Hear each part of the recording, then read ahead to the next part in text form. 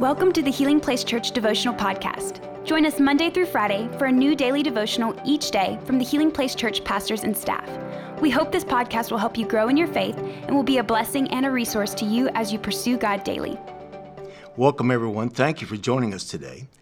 As you know, we've been talking about words from the garden, sayings. Listen to this. I'm reading today from the book of Matthew, chapter 26, and verse 40. Here's what it says. Then he returned to the disciples and found them asleep. He said to Peter, "Couldn't you watch with me even 1 hour? Keep watch and pray, so that you will not give in to temptation, for the spirit is willing, but the body is weak." Then Jesus left them a second time and prayed, "My Father, if this cup cannot be taken away unless I drink it, your will be done." When he returned to them again, he found them sleeping, for they couldn't keep their eyes open. A life without prayer is a life lived unconscious to the things of God. Jesus brought the disciples with him at this very important time. He still was craving their support, their sympathy, the safety in numbers. He was going into a time of great prayer and anguish that he was going to have to bear all alone. The complete self-sacrifice of someone dying on the cross for the sins of the whole world. But they were heavy, asleep. They didn't or couldn't know how to answer him. And he asked them, "Couldn't you watch with me just for 1 hour?" More people believe in prayer than practice it. So said Oswald Chambers. I think prayer is the single most important regret that most of us have. We feel a sense of disappointment, and most of us have real good intentions. God knows we meant to pray. God knows we would have prayed. But if prayer was needed by Jesus, how much more for people like you and me? So here's the question. Is prayer my steering wheel or just a spare tire? Think about it.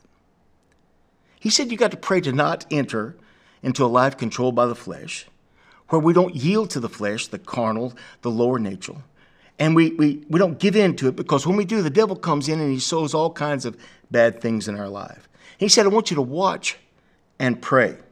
He took 3 of the disciples and went a little further into the garden, and this time I realized, sometimes there are places in life that God takes us into a new area, and we may not be able to walk with God and pray exactly as we should, because sometimes we're left alone in the silence like Jesus was.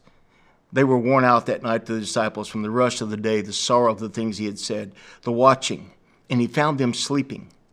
He found them sleeping when he needed them the most. He spoke to Peter, the one who had really pledged he would never turn his back on the Lord. He said, couldn't you just stay conscious? Even if you're unable to help, couldn't you just be with me? Wow. So I'd ask the question today of us, are we sleeping in any area in our life? Is there any place that we just kind of become unconscious to the things of God? If so, here's a great thing we can do. Number 1, we can wake up. I guess all of us know how to set the alarm on our phone and have it wake us up when we need to get up.